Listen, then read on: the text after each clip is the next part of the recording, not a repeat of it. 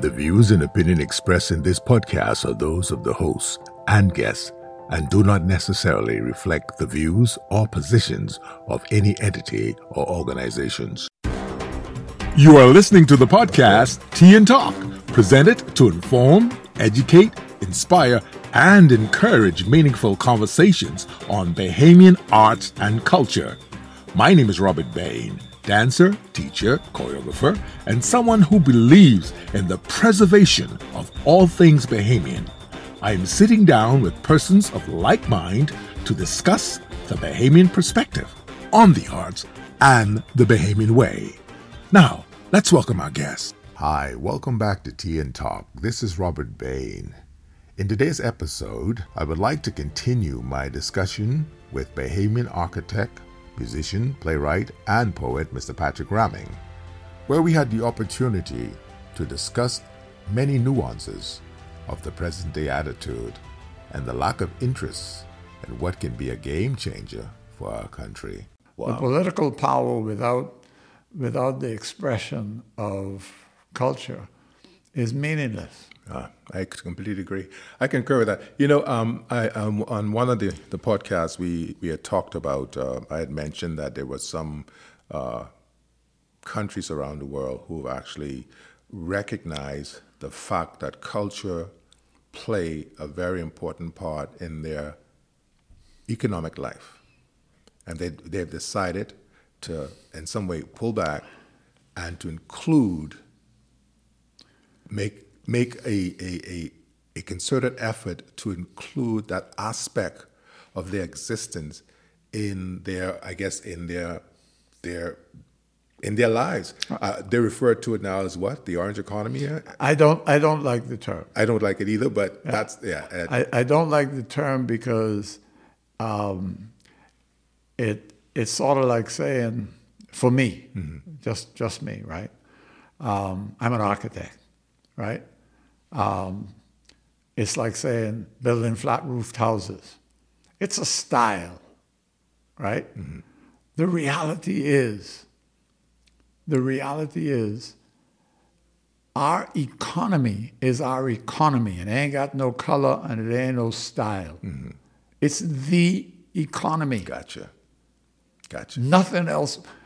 If you looked at the tourism economy, and I've heard people say we should get out of it because it's not, sufficient to keep us going. The reason we've been experiencing that is because what we are currently doing is not the business of tourism.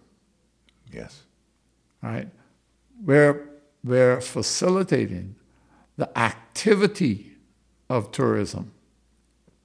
And in fact, the model that we've created, and it's only been created in the last 50 years, is a model that says, I'm not in the business of tourism, but I can give people who are an opportunity to locate themselves here. Wow.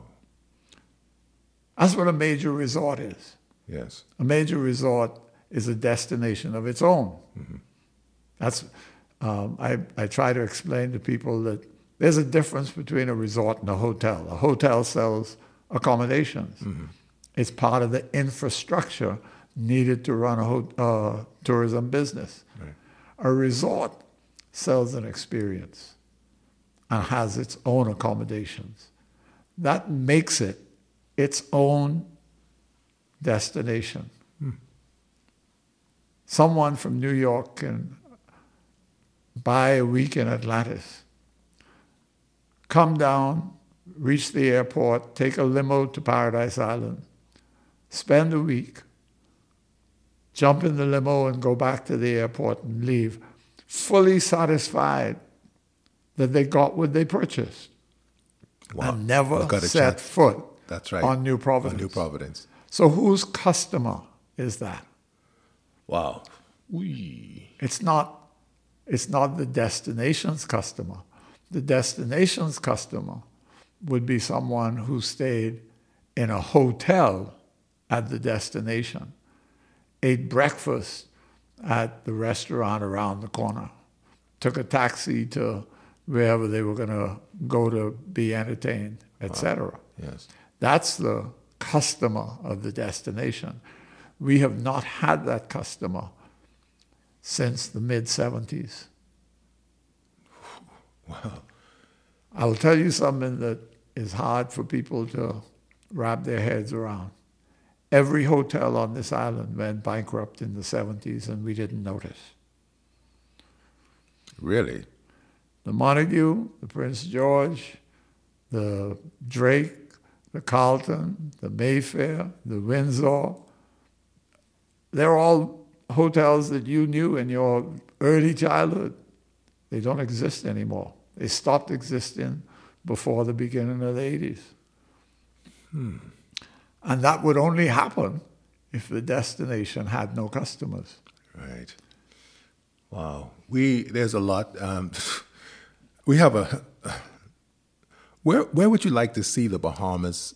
I mean, where would you like to see the Bahamas in the next 50 years? I mean, we wouldn't be here, but well, some of us might be here. Well, I just finished. I was just listening to a talk on prosperity, right? And the key to that talk was prosperity has nothing to do with money. Mm-hmm. It has to do with consciousness, right? Where I would like us to be is to have a prosperity consciousness. I'd like us to understand that we are by far the most gifted people on the planet. I don't have to argue that. I say it all the time. The evidence is there. I say it all the time. Right? What we have the opportunity to do is to prosper beyond all our imagination. But it requires a level of consciousness. It requires us to understand that we're that special. We are. We definitely are.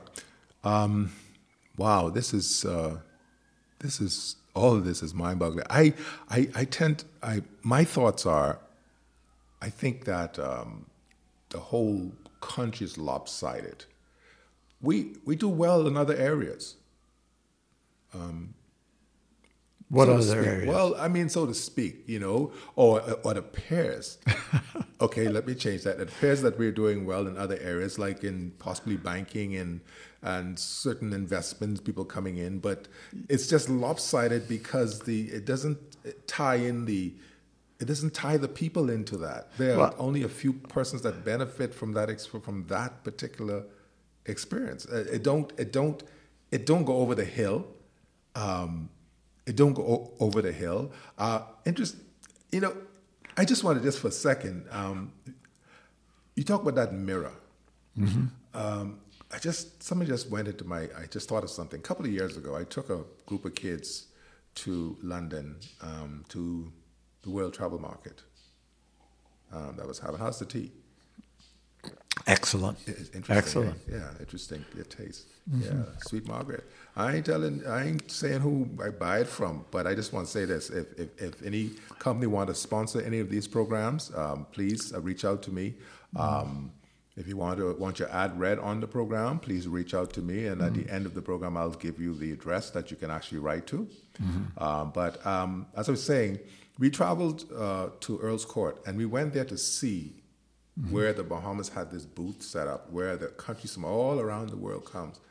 And I think the government had to pay for us to actually perform on a stage. Mm-hmm. And you have this opportunity to get in the front of all these world cameras, people taking photographs and saying stuff. And we took John Canoe. But we got an opportunity to actually see this process and the process, how we actually go there and experience how we actually go there and try to get people to come to our country. Mm-hmm. The interesting thing about it is that when we went there, some of the persons that we took along with us, mm-hmm. they weren't interested in knowing that aspect of how they just wanted, the trip was fine and to actually be there. But as far as knowing how money came into the country, that was not important. Mm-hmm. The interesting thing about that is I just think it was, like you say, it was a show. They use us to show, yeah, go ahead. Well, you know, in the 1950s, Stafford Sands was very successful doing that, sending people to Europe to say, if you came to the Bahamas, this is the kind of entertainment that you would enjoy. Mm-hmm. And it was quite successful, right? Ask yourself this. In 2023, do I need to send you to France for the people in France to know what kind of entertainment they'll find in the Bahamas? No. I mean, we're well beyond that globally. Yes, we are. Yeah. Nobody does that anymore except us. And the people in the Caribbean who follow us, right? It's a waste of money. That's not the way people get tourism business today. And I'll tell you, I'll give you a statistic that I don't know whether you're familiar with. In 1991, the Bahamas led the Caribbean with 1.42 million stopover visitors. Wow. Jamaica was second at 1 million. The Dominican Republic had 786,000 and Cuba had 450,000. So in the Northern Caribbean, we were doing well. Okay. In 2018, the Bahamas had gotten to 1.6 million. 1.6 million. Okay? Jamaica was at 2.3 million. Cuba was at 3.7 million. And the Dominican Republic was at 6.4 million. Wow. But guess what? Our newspapers were still saying that we're doing well. That's not well at all. Thank you. And part of the reason is that we refuse to sit down and take a serious look at what we're doing. What we want to do is we want to hold on to the way we've always done it. Yes. Yeah, that doesn't work anymore. Well... but here's the irony. We're not even doing that. We think we're doing that. Prior to 1970,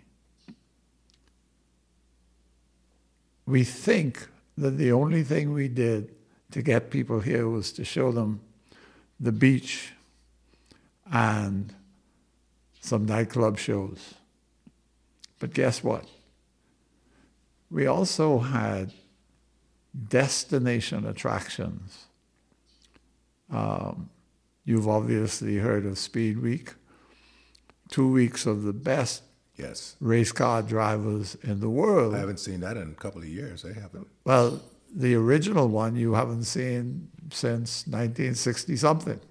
Okay, I've seen right? photographs, yes. That's right. Mm-hmm. In 63, I saw a Tribune article that said in 63, when the week was finished, or the 10 days was finished, 70 cars were being taken out of the country that had come in to race. I didn't even realize it was that many cars. Wow. But all the best drivers in the world. Moss Road in Oaksfield is named after Britain's most famous race car driver, Sterling Moss. I don't think people know that. Right. There was a guy named the Marquis de Portago that raced here, isn't it? That's Portago Street, or Portago Street. Yes, I've seen it. Right. So that was a major attraction that happened every December. We had The Hobby Horse Hall would have cup races that would be advertised in Florida. We had Miami-Nassau powerboat race, Miami-Nassau sailboat race. I remember. Right? Those are destination attractions to get customers into New Providence or into the Bahamas. We've stopped doing it. And we need it more than ever now. Yeah. Right?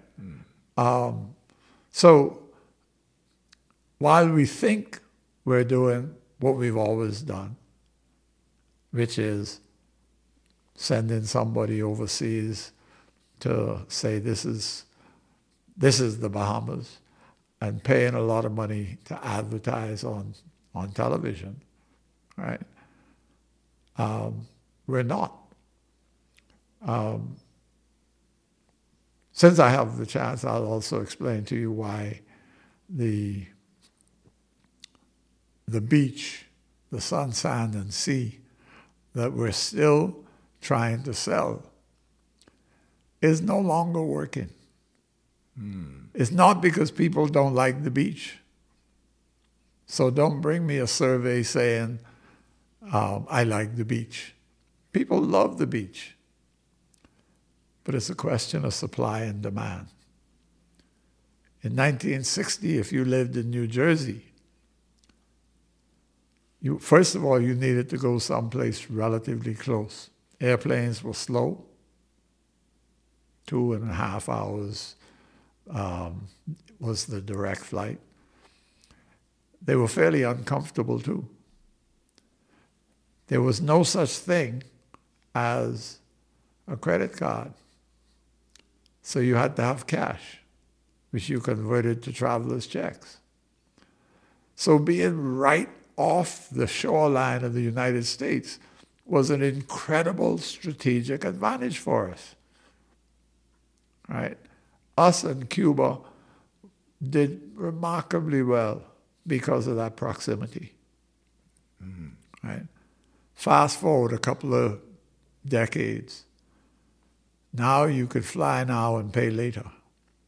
Airplanes are so much more comfortable and so much faster. Right? And now you have a credit card. That means that you're not restricted in that way. Credit cards today, And so you don't have to swipe them or you touch them. You just tap them. That's right. This is something. So now, if I live in New Jersey and I want a sun, sand, and sea vacation, I could go to Bali just as easily as coming to Nassau. So it doesn't mean I don't like sun, sand, and sea. It means my choices for having a sun, sand, and sea vacation has just mushroomed. And so we can't there's a rule that says if you're selling the same thing as your competitor, price drives your business. We can't be the cheapest in anything. You're right. So that's out of the question. When I tell people that the Dominican Republic now has nearly 7 million stopover visitors a year, the first thing they jump up and say is, yeah, but they cheap down there. Well, that's funny, hey? Yeah, got your point. So, yeah. So how are we going to Well, you and I have traveled the Caribbean. We've traveled to take Bahamian culture all over the world, right? aspects? We have to have noticed that Guyana, sometimes people say Guyana is the poorest country in the Caribbean. Maybe it's fighting with Haiti, I don't know. But in Guyana, we performed in a 500-seat, almost brand new theater. Yeah. That I know. That takes me to another point, because you actually you talked about the Dundas going back to the theaters and some of the things that haven't been done yet, and hope that within the next couple of years that my grandkids could actually benefit from it. And you had alluded to the Dundas, who've actually committed themselves to actually presenting a show every month, and they have to resort to actually the theater, the actual theater, the black box. Have to resort to the black box. Yeah. And interesting enough, now I don't know, the younger generation of Bahamians don't really know the history of the Dundas. I learned it at one point. Before it was a theater, it was a school for butlering, right? Right? People will go there. Mira Cumberbatch opened a school for domestic service. Tell us about that. I don't know all that much about it, but I know that what they had at one point was they had these. They taught people how to take care of houses, how to make beds, how to serve tables and things like that. She saw the need for people who understood domestic service. She was a visionary, wasn't she? She was. I think she's also one of those persons that spearheaded the National Arts Festival in its beginning. Well, I don't know whether she spearheaded the National Arts Festival, but she would have had that level of influence because she taught both Clement and Cleophas. And also Winston. And Winston, right. That's right. And Hubert Farrington. That's right, I forgot Hubert. That's right. Yeah. But I mean, amazing woman. Amazing is not the word. I mean, I've heard some stories of her, but I couldn't help notice that Philip and Nico and the rest of the people at the Dundas, they really try extremely hard. They are doing the best that they can, and they do really well with some of the things that they don't have. Can you imagine if they have some stuff, if they were given a grant or given some sort of serious? Well, here's what part of the problem is, and I have no problem criticizing government when I think government needs to be criticized, and government has a role to play in what we're talking about. Absolutely, yeah. But the society in general doesn't understand first of all, how important those activities are, not only at the level that I talked about. I mean, everybody's running around, how do we stop the crime? How do we stop the crime? Well,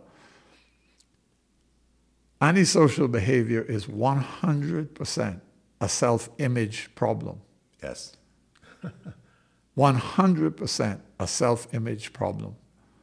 And the extent to which you do things to build positive self-image is the extent to which you will get positive public behavior. Totally agree. Right? So cultural expression is a major device for just self-defense. Just self-defense. Wow. Right? So we just don't understand. It's the same is true for youth organizations. I have no trouble telling people the most important event of my life would have been when my grandmother grabbed me by the neck, marched me to Wesley Hall, and said, "This boy come to join the Boys Brigade." Oh, with Uncle Simpson.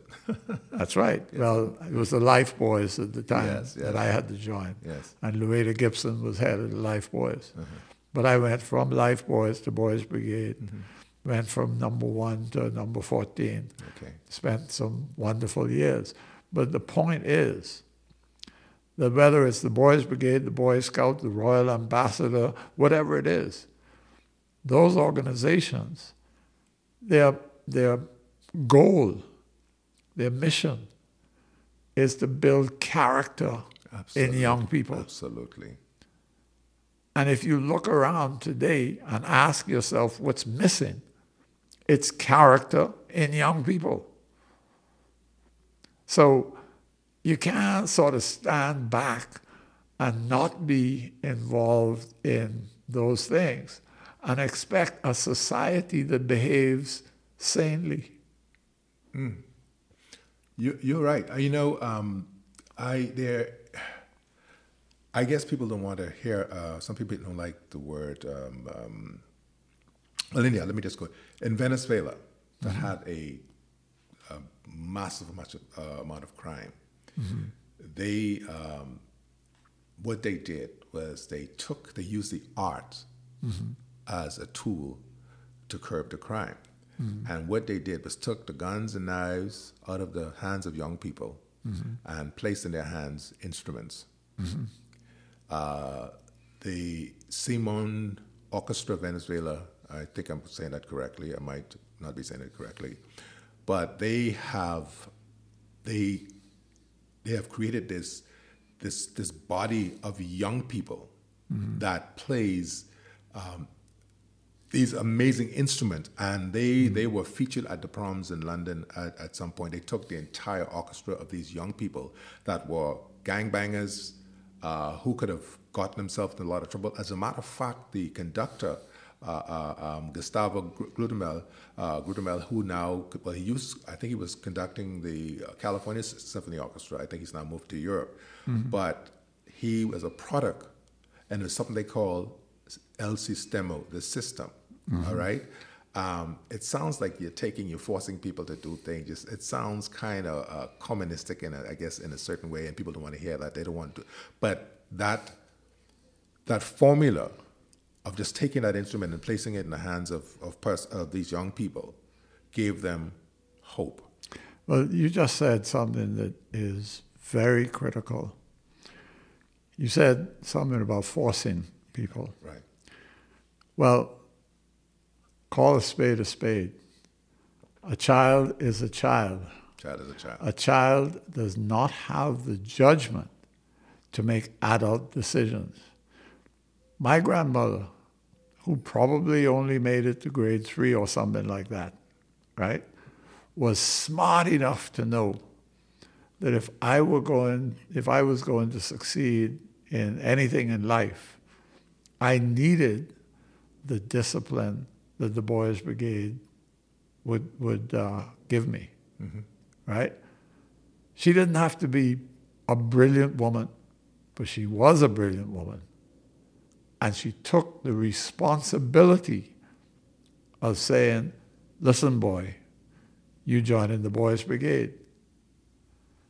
When I reached the age where my kids were Boys Brigade age, the world was, I thought, different. And I thought I needed to be my children's friend. I needed to understand my children. So I sat them down and asked, would you like to join the Boys Brigade? No, of course the answer. And of course the answer was no. Right? Parents have to learn to be parents. And if this idea of not forcing someone is nonsense. Yeah, I know. People have their opinions on that, and well, this conversation has been really interesting, and I think we need to do this again. I think there's so much that we can learn from you, Pat. I sat here and I'm listening, and I'm learning, and there are things I didn't know. My concern really is the lopsidedness of our beautiful country. I'm with you in terms of who we are as Bahamians. We are smart, we are intelligent, we are creative, we are amazing people. And one of my guests said earlier, it seems like when the politicians come to power, they become an authority on everything. Well, let me say that they don't. And we need to fix whatever it needs to fix. It's like the arts will balance everything. You hate the word orange economy, but if you support us, support the art, there's so much that can happen. There's so much job opportunity that will open for people in the theaters, stylists, designers, and light people, and carpenters, and barbers, and everything. The art. I'm saying that is the economy. That's not the economy with any prefix. I know. Yes, it's the economy. The economy. There is no other economy. Right. Okay. I got you. All right. But we need to. I know there's lots more to say, but what I try to do with this podcast is record, and this will be done in 2 parts, and then we'll come back and we'll talk some more, because I think there's so much that we need to we need to say. I'm learning. We all are. I want to ask a question that I decided that I would make a staple of this podcast, Tea and Talk, is to ask my guests, what is Bahamian? You. Well, I am a Bahamian, yes. But are there any attributes, any... No, the Bahamian is a commitment to the Bahamas. That's what it is. It's a commitment to the Bahamas. It's not somebody born on West Street. It's not somebody who takes up permanent residence. It's not somebody who's a particular color. It's someone with a commitment to this country. Gotcha. A 100% commitment to this country. That's awesome. Well said.